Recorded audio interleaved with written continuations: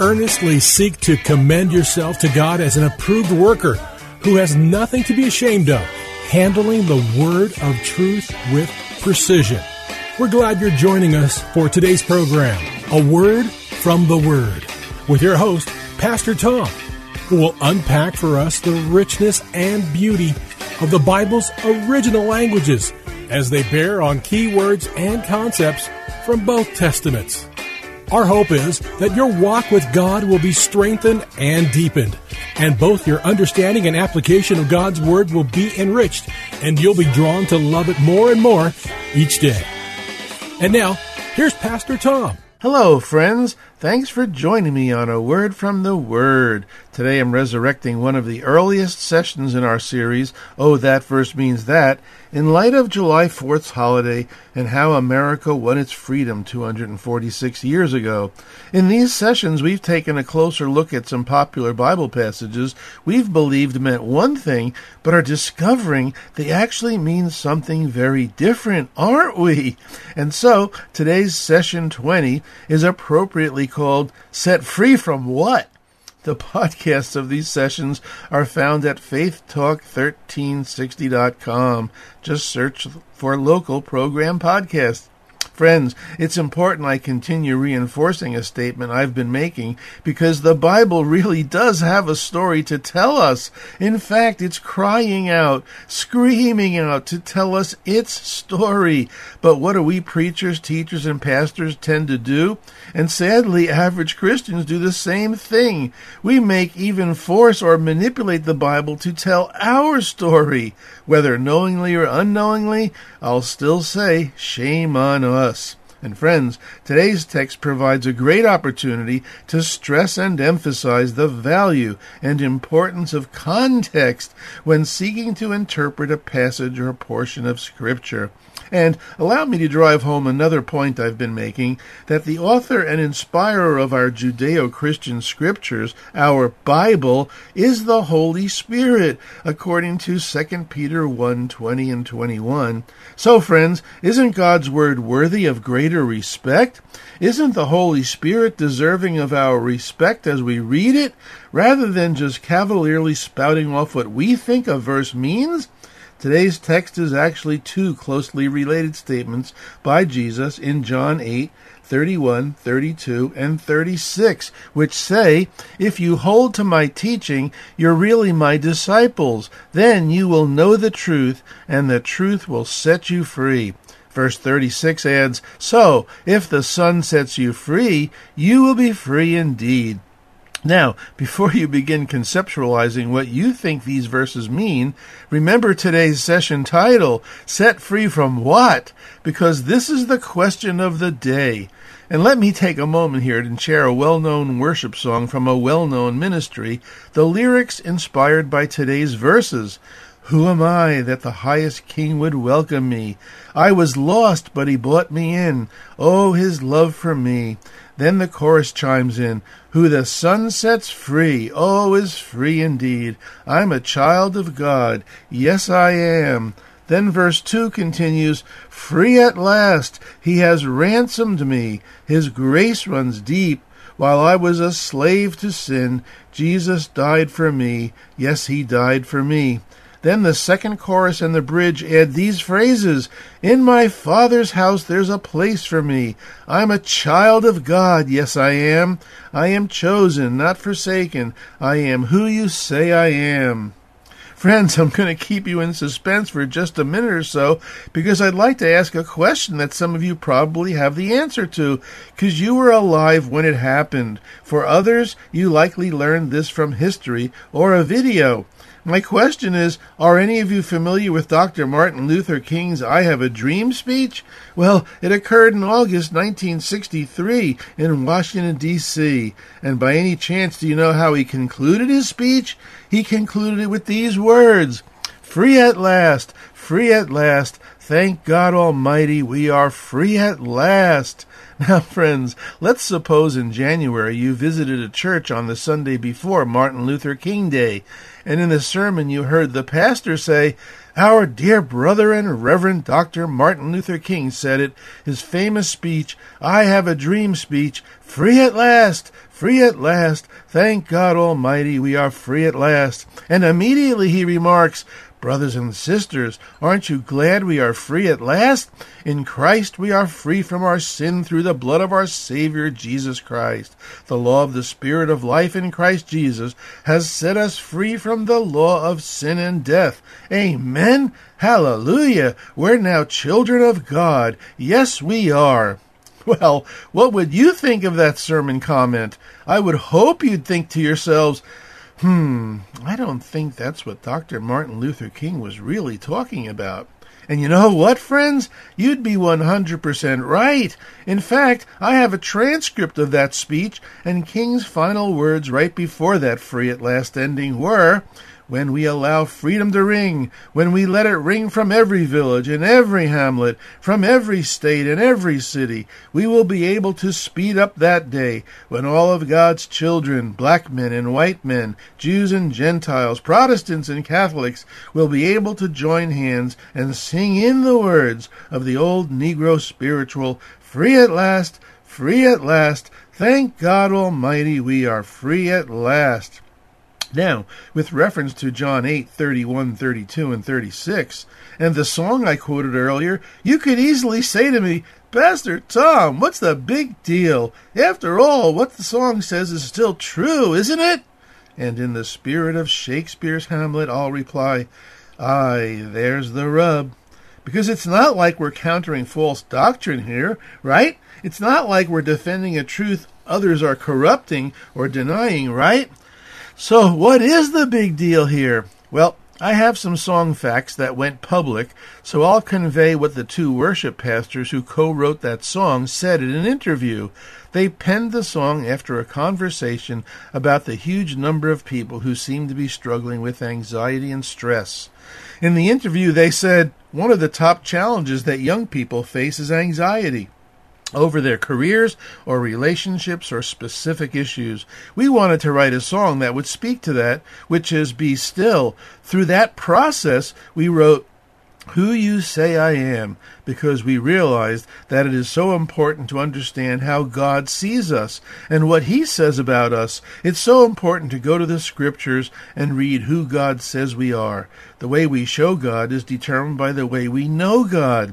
The interviewer added that one of the co-writers then explained that when he introduced the song to his church, he read John 8, saying, our identity resides in knowing ourselves in Christ and living within the stability of knowing we are who God says we are.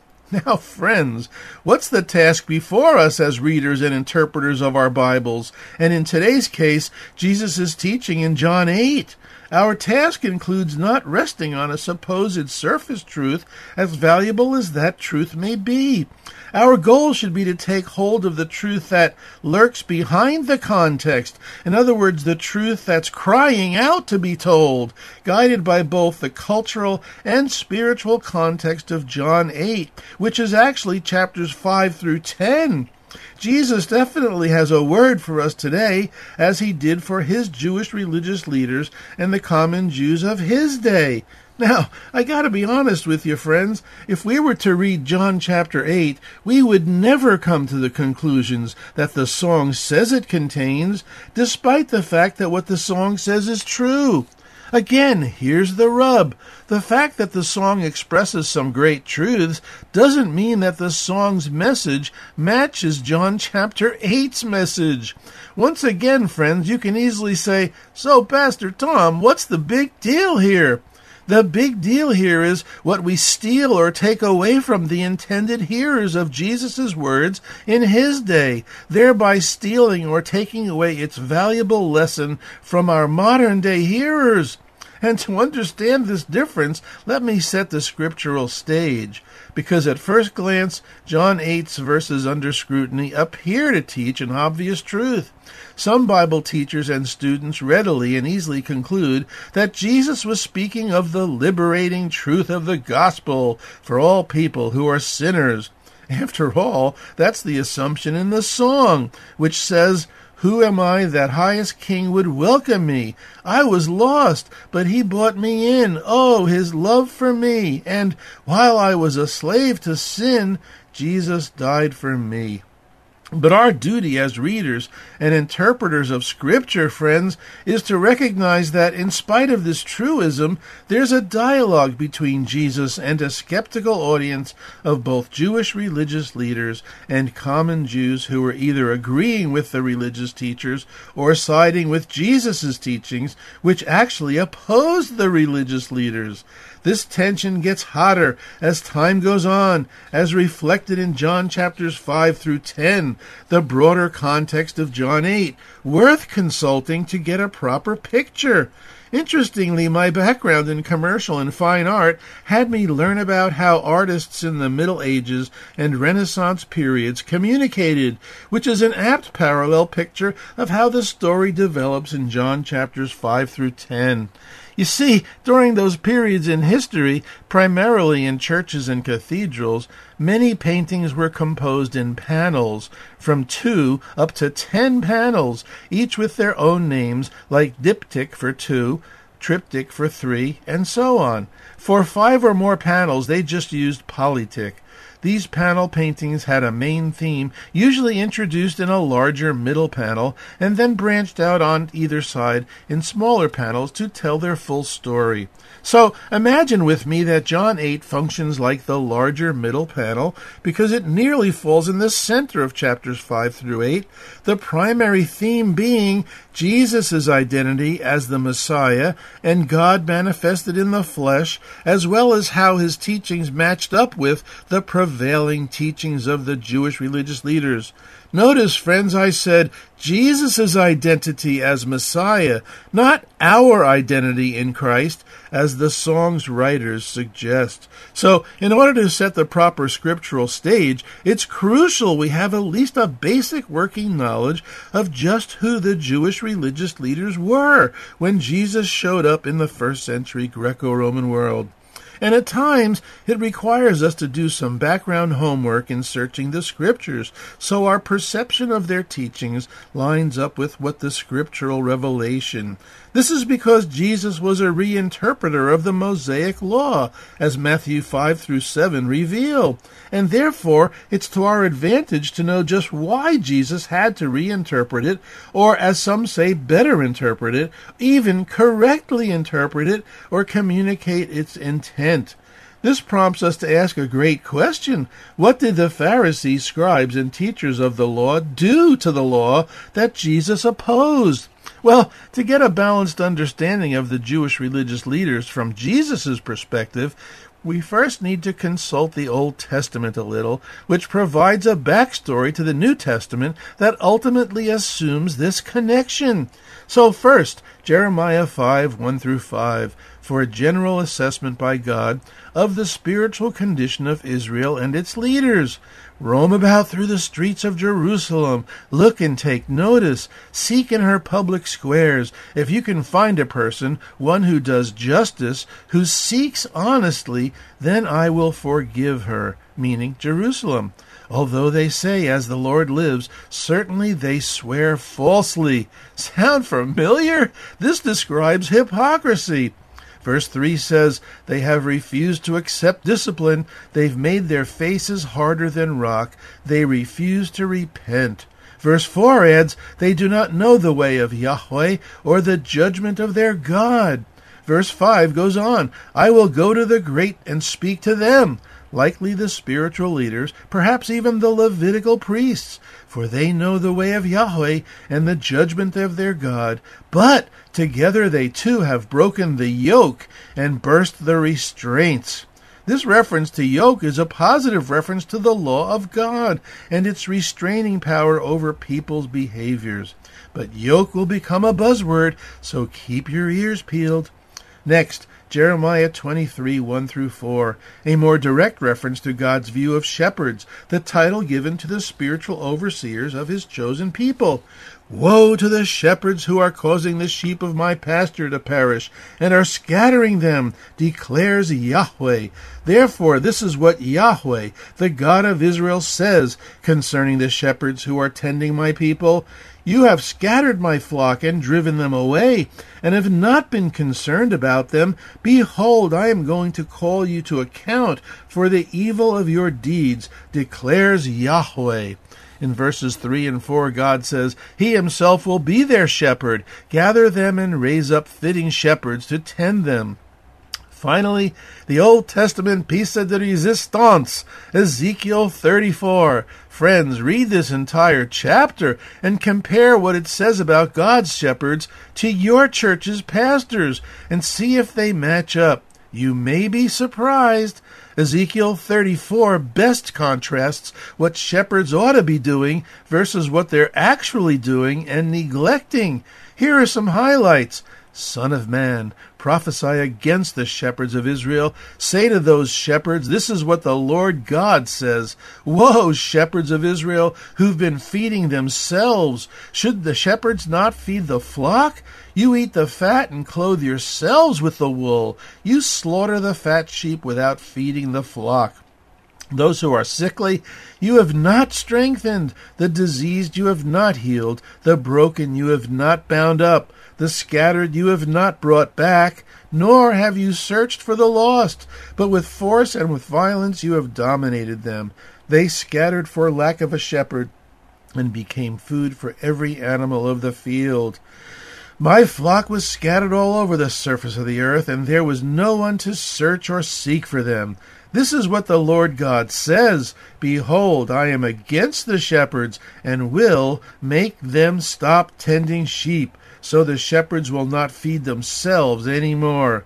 For the Lord God says, I myself will search for my sheep and look after them. As a shepherd cares for his flock, so I will care for my sheep and will rescue them. I will feed them on the mountains of Israel, by the streams. I will feed them in a good pasture, and their grazing place will be on the mountain heights of Israel.